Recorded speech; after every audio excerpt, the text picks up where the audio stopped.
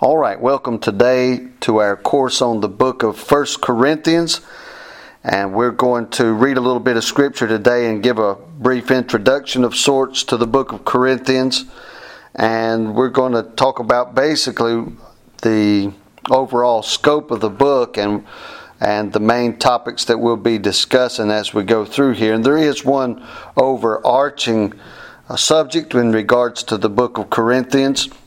And so we'll read a few verses of Scripture and then we'll get into that. Most of our classes here in the book of Corinthians will be somewhere in the neighborhood of 30 minutes, and we'll try not to go too far over and too far under that. So 1 Corinthians chapter number 1, verse number 1, Paul, called to be an apostle of Jesus Christ through the will of God, and Sosthenes our brother, unto the church of God which is at Corinth, to them that are sanctified in Christ Jesus, called to be saints, with all that in every place call upon the name of Jesus Christ our Lord, both theirs and ours. Grace be unto you and peace from God our Father and from the Lord Jesus Christ. I thank my God always on your behalf for the grace of God which is given you by Jesus Christ, that in everything ye are enriched by Him in all utterance and in all knowledge. Now, back to verse 1 for just a second. Paul, called to be an apostle of Jesus Christ through the will of God, and Sosthenes, our brother. So Paul, the letter is from Paul, and Sosthenes is involved in the production of this manuscript, and so he words it that way. In 1 Corinthians chapter number 3, he says, And I, brethren, could not speak unto you as unto spiritual, but as unto carnal, even as unto babes in Christ. And this verse of Scripture here, chapter 3, verse 1, sets the stage for the whole book of Corinthians. And it's going to be talking to Christian people, not lost people, but Christian people in regards to their standing and state. Now, if you trust in Jesus Christ for forgiveness of sins, then you are placed into the body of Christ, and that's a class for another day. But in that case, Paul says, Grace be unto you and peace from God our Father. Salvation is the only way to receive that peace. Now, it's a very interesting concept here that really opposes all other religions on the planet. And this idea of carnal people. Now in chapter 3 he said, I want to teach you some spiritual things, but you're carnal. And I can't teach you the things that I ought to until I can get you to see that there is a carnal mindset and a spiritual mindset. Now the spiritual mindset comes from being saved. That is your standing. When Christ saved you, you are a son of God. But you could be a prodigal son or you could be a faithful son, and that defines your state, your state of being. And the book of Corinthians deals with these things and defines these things from a Christian standpoint, from a biblical standpoint, and gives us the mindset that we do have a spiritual life that is greater than a carnal life and more productive than a carnal life, and more it contains more joy than the carnal life, and that it ought to be the aspiration of every believer. And what a great blessing it is that we can be saved and have our sins forgiven, but also in a sense, it's also a great blessing to me, being a man that lives and dwells in the flesh himself. It's a great blessing to me to know that God is so graceful and so merciful that we could be, we shouldn't be, but we could be, we could find ourselves living in such a way that's considered carnal rather than spiritual. We could be doing less than our best for Christ. We could be doing less than we ought to be doing for Christ. But the minister of Christ still greet us with such a positive affirmation as grace be unto you and peace from God our Father and from the Lord Jesus Christ. It is a true picture of grace. And then Paul says, I thank my God always on your behalf. Now I know as a pastor myself, and I know many other pastors, sometimes certain members can live in such a way that sometimes leads you to despair or to lose hope in perhaps what the ministry is producing in their lives. And sometimes you could even grow bitter at a member of the congregation or a member of the church. You believe they're saved because you believe their profession of faith, but you just don't ever seem to think that they're going to be profitable for Christ or profitable for the work of the ministry. But here Paul says that these people with whom he has very many disputations, very many disagreements, he says, I thank my God always on your behalf for the grace of God which is given you by Jesus Christ. So we can be thankful that God has saved people, even if we're not thankful for the lifestyle that they are living or for their lack of development as Christians.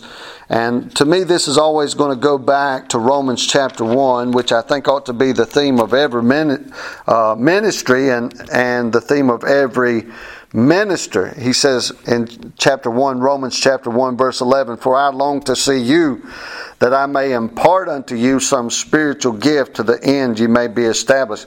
So the Christian minister's attitude is not, I want you to see me and I want you to hear me. The Christian minister's attitude ought to be, as it says in verse 11, I long to see you, that I may impart unto you some spiritual gift, to the end you may be established. And a Christian minister can have that attitude with the assurance that God is going to impart unto him his spiritual needs and his physical needs, carnal needs. Now, since that is the theme of the book of 1 Corinthians, and I'm in Romans now, so let me move back over to 1 Corinthians. Since the theme of 1 Corinthians is to point out the mindset, the perspective of the spiritual contrasted against the physical or carnal, we have to really define what carnal means. Carnal does not mean wicked, although carnality will certainly lead you to indulge in the physical things, which will certainly turn into wickedness at some point. But the word to be carnal doesn't mean necessarily wicked. It just means, it just means physical. It means normal. It means average. When you're talking about something that's carnal, it's the natural or physical way of looking at things from a physical standpoint based on man's wisdom, based on man's experience. And man's wisdom and man's experience is not going to work the righteousness of God. It's not going to give you a correct perspective, because most of the time carnality generally deals with self-preservation. And self-preservation is, although we would all like to be preserved for as long as we possibly can, in every way that we possibly can, self-preservation is opposed to Christianity. It's opposed to the work of Christ, the life of Christ. Everything that Christ did evidently was for the benefit of those that he was ministering to. And along with his ministry to men, he also gave them a heavy dose of this is why you're coming short, this is why you can't do as you need to do, you're just unprofitable servants. And basically that is the consensus of the book of Corinthians. The book of Corinthians is in total agreement with the life and ministry and teachings of Christ.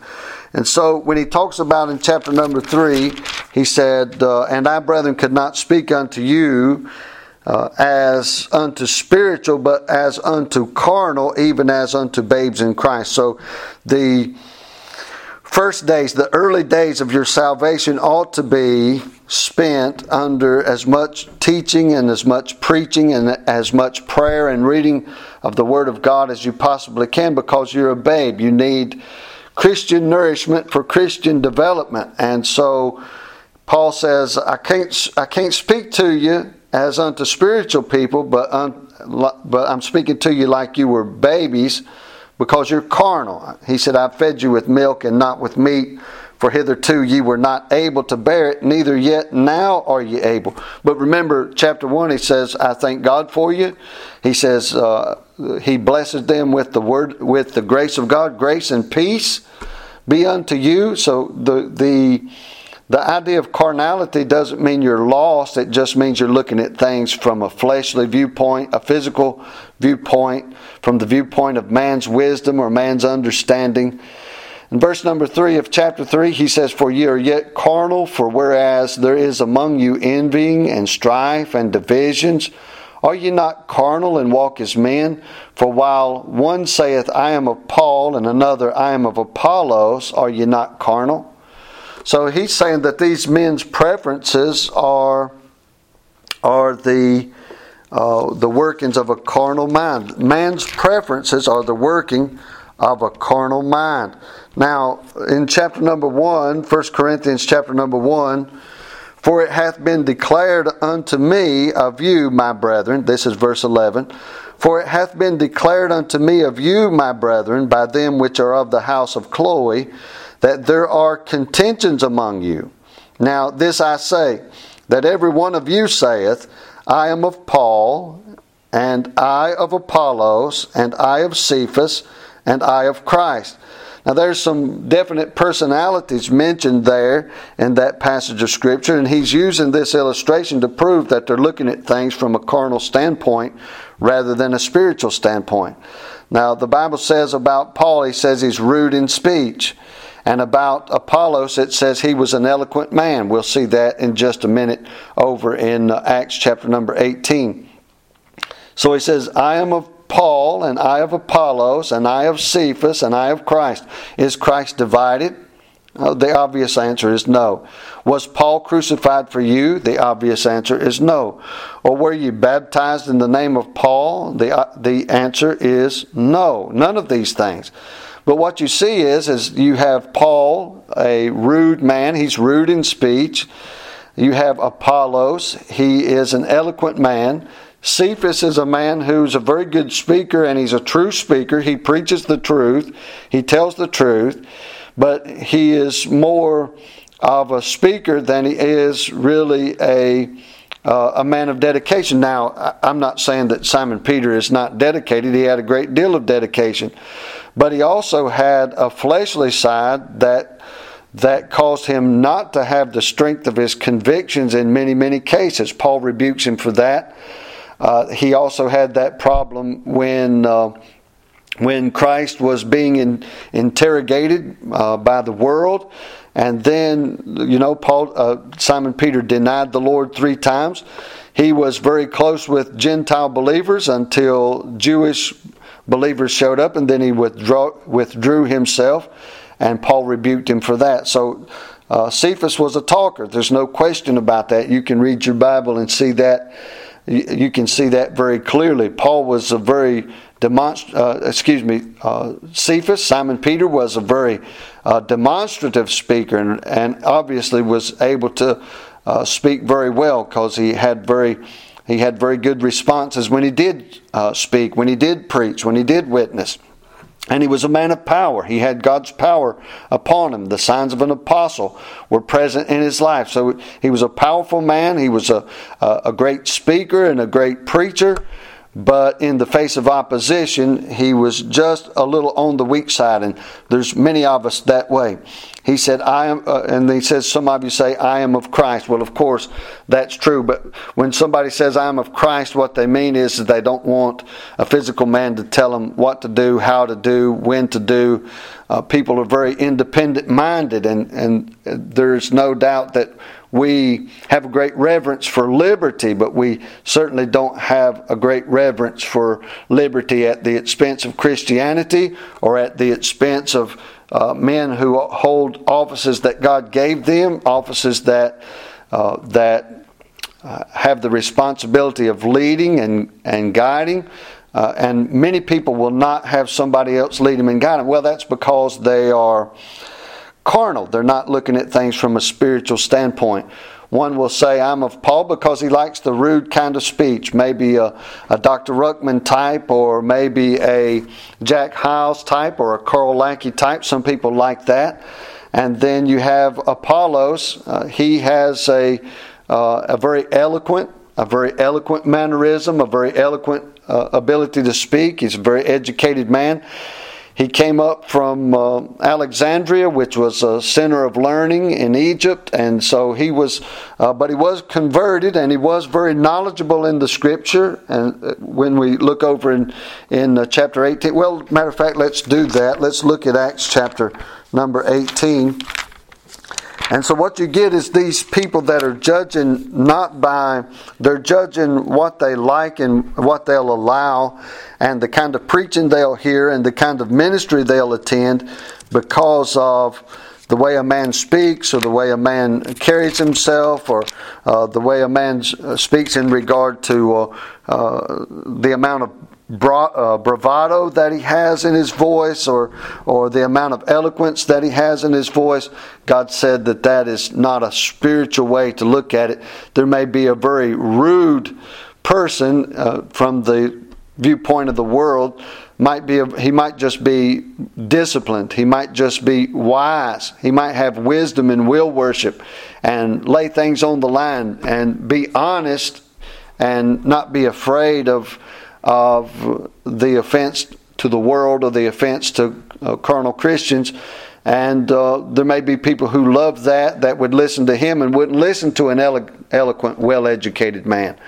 But in chapter number 18, Paul's ministry is at Corinth, and down in verse 24, it says, a certain Jew named Apollos, born at Alexandria, an eloquent man and mighty in the Scriptures, came to Ephesus. This man was instructed in the way of the Lord. Being fervent in the Spirit, he spake and taught diligently the things of the Lord, knowing only the baptism of John. So in the progression of the Christian doctrine, he was not quite up to speed. But it says he began to speak boldly in the synagogue, whom when Aquila and Priscilla had heard, they took him unto them and expounded unto him the way of God more perfectly. So this man and woman taught this great speaker, this great preacher. He knew the Lord. Now listen, he wasn't teaching a false doctrine. He wasn't mighty in a false doctrine. He was just mighty in a doctrine that hadn't been developed beyond the life of Christ. He was still dealing with the ministry of John. And what an amazing thing that the ministry of John had reached down into Alexandria, Egypt. And no doubt Paul runs into some people in Acts chapter 19 that were also still preaching the preaching that John the Baptist preached. But he says here that Aquila and Priscilla heard, and they took him unto them and expounded unto him the way of God more perfectly. Now, this is an amazing story. Chapter number 18 in Acts, you have Paul coming to Corinth. He runs into Aquila and Priscilla in verse number 2. These people had come to Corinth from Rome because that Claudius had commanded all Jews to depart from Rome. And so these people ended up in Corinth because they were expelled. Paul shows up in Corinth and begins to preach to them. Then Paul's ministry at this point comes to an end in Corinth, and he moves on to Ephesus. He takes Priscilla and Aquila with them from Corinth to Ephesus. At Ephesus, they run into Apollos. They teach Apollos. Aquila and Priscilla teach Apollos, and then Apollos ends up ministering at Corinth, because the book of Corinthians tells you that there was a great number of people there that had separated themselves, in a sense, denominationally, to follow the manners and Methodism of Apollos. And that would be no doubt at all. If Apollos was an eloquent man and he had a great style and he had a great education, the carnal folks at Corinth would certainly gravitate to a person like that. They would gravitate to somebody who was very mouthy. And I don't say that with any disrespect. It's just a personality trait. Some people are mouthy, some people are not.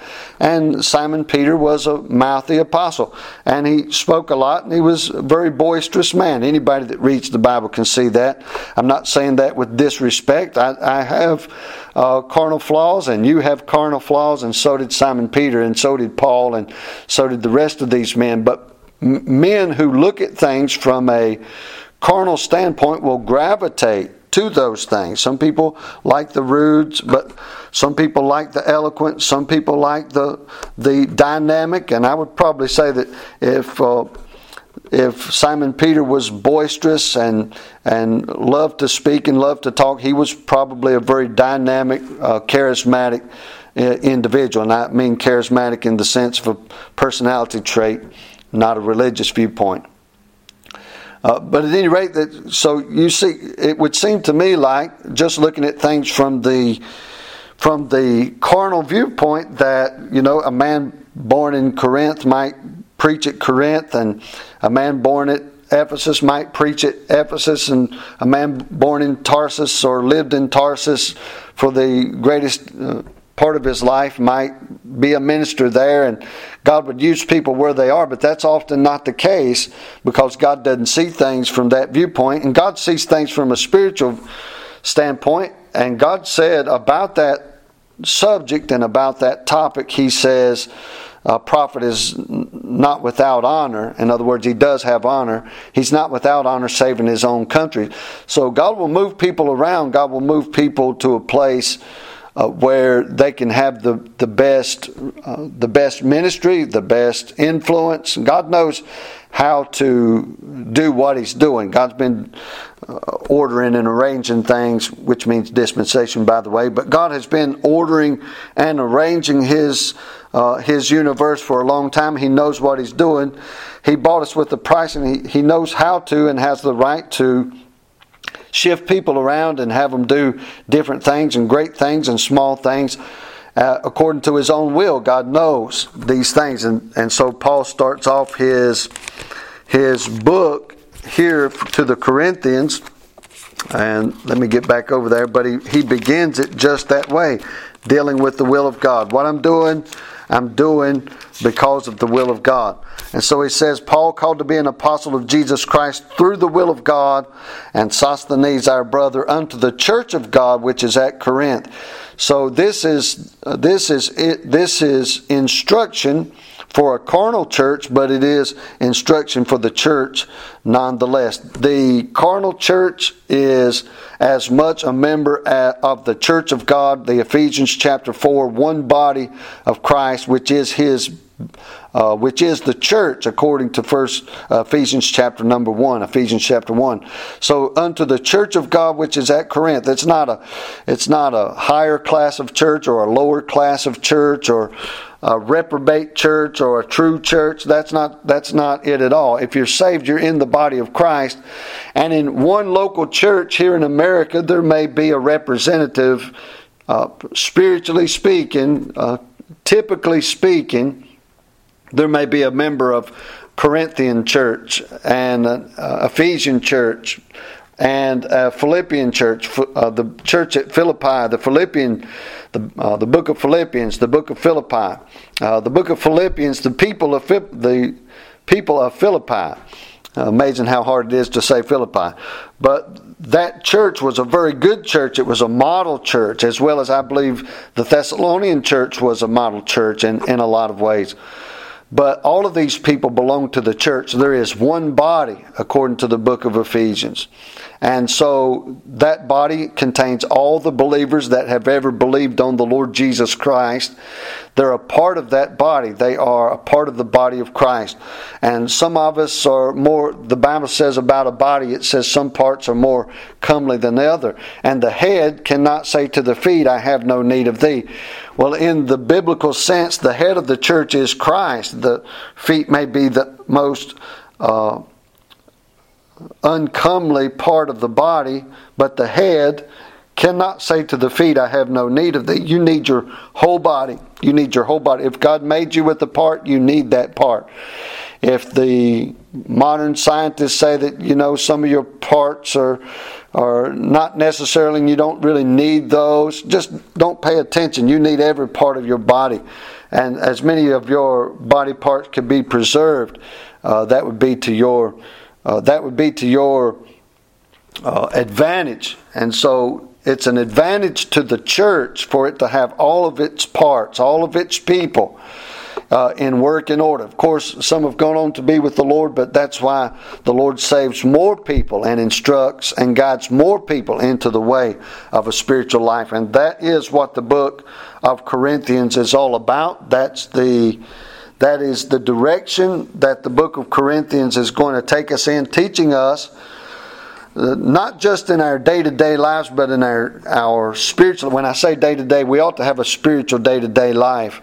But he's not just going to use everyday carnal things, but he's going to use the doctrines of the Bible and tell us how to look at those from a spiritual standpoint. He's going to take the things that a man ought to do in regards to the nation of Israel and in regards to their own husbands and wives, their children, and he's going to teach us how to look at those things from a spiritual standpoint rather than a carnal standpoint. Now again, let me say once more that the word carnal does not mean sinful. It just means natural and physical and the normal way of looking at things from a man's standpoint, from a man's experiences. For example, paying your bills is a carnal thing. Looking at it as a carnal thing, looking at it from a carnal viewpoint, you pay it if you got it. I mean, if you can't make your bills, man, there's a lot at stake there. Your reputation, your testimony, there's a lot of things there. But just looking at it from a physical standpoint, well, if I got it, I got it. And if I don't have it, I can't do it. What can I do? But looking at that from a spiritual standpoint, you'd say, well, I have to protect my testimony and I have to make sure that Christians are known as principled people and godly people and orderly people. And I've got to do what I can to make my bills good when they're due. And then, of course, over and above all of that is to owe no man anything. And so a Christian can certainly and could certainly get to that point, but you would have to, I can speak from experience that you'd have to erase a whole lot of carnal outlook in order to get there. It's not unattainable, but it certainly is noteworthy. It certainly is praiseworthy if you could get to that point. But I say all that to say this, that many things that you do on a regular basis, you eat, you nourish the body, you go to work, you earn money to pay your bills and provide your children, your wife, or whatever the case might be, a place to live, a place to survive, a place to thrive. Those are all carnal things. You get married, you have children. Those are all carnal things, and those carnal things can all go to the extremes to be perversion or excess or immodest. So all those things can be done. Of course, when we say immodest, that usually thinks of people not being dressed correctly, but modesty involves so much more than that. And modesty revolves around spirituality. And for example, a man that's unspiritual might feel like he has to have $2,000 suits. And another might have some shamefacedness about him and just get a regular, suit to wear to church or wear to decent functions and things like that. And he wouldn't dare to be so worried about his appearance that he would try to have people believe that he's arrived and become a success because he can afford a $2,000 suit and flaunt it and show off and all that. That's immodest. And also a man that can get up in the morning and take a shower and put on his regular attire. Not talking about eccentricity. I'm just talking about put on his normal attire and go about his daily business. dressed for the occasion of the day, if that's digging ditches or climbing telephone poles or whatever the case might be. That's from that aspect, from that topic, that's modest. A man that get up and put on torn clothes when he can have decent clothes. Are torn clothes indecent? Yes, they are. It's not decent. Put on clothes that covers his body and makes him look decent and orderly. That's the right thing to do. And looking at that, that's modest, and modesty is going to be conducive to spirituality, and spirituality is going to be conducive to modesty. I'm going to do what I want to, and I'm going to do what makes me feel comfortable. That's a very okay. If a three-piece suit makes you comfortable, or if faded jeans and torn jeans, not faded jeans, but all jeans fade, but torn jeans and the ruffian gangster look and all this stuff, that's immodest, and it's not conducive to spirituality whatsoever. It's just and even churches are going to the place where they have no sense of decency or modesty, and they're just not dealing with spiritual things, and so you're probably not going to get very many spiritual truths when dealing with those kinds of people. And so lots of things go into this, giving offense to future or past generations is usually going to be the result of carnality. And then, of course, there's exceptions to all these things, and we're going to get to all these things. We're going to talk about all these things today. We're just talking about an introduction to the book. We'll get into the book next time, and we'll begin to see these things more clearly. But from time to time, I would like you to come back and listen to this class, 30 minutes, 31 minutes now. And I want you to, from time to time, come back and listen to this class so it will ground you as you, say, when you get over to chapter 3 or chapter 4 or something like that. Come back to this class and get yourself grounded again, so that as we begin to deal with different topics, we don't forget that we are dealing with all of these issues in regards to the spiritual life versus the carnal life. And you'll have a much easier time digesting the book of Corinthians in that way. And so I believe that'll be a very great help and a blessing to you. Lord, we thank you for this opportunity to be in this class and to hear this class. Thank you for the opportunity to teach it. And I pray, God, as it was said in Romans chapter 1, that some spiritual benefit, some spiritual blessing would be imparted to those that hear it. God, use it for your glory and for your honor, God. And help us, oh God, as we go into this book, as we journey into this book, oh God. Help us to see it as we ought to see it, and then to, after having hid the Word of God in our heart, to be able to see our lives and the lives of our loved ones and the lives of our church mates and church members, God, to see things as they ought to see them in a spiritual way, in a very spiritual light. And we'll thank you and praise you for all you do. In Christ's name we ask it. Amen. Amen.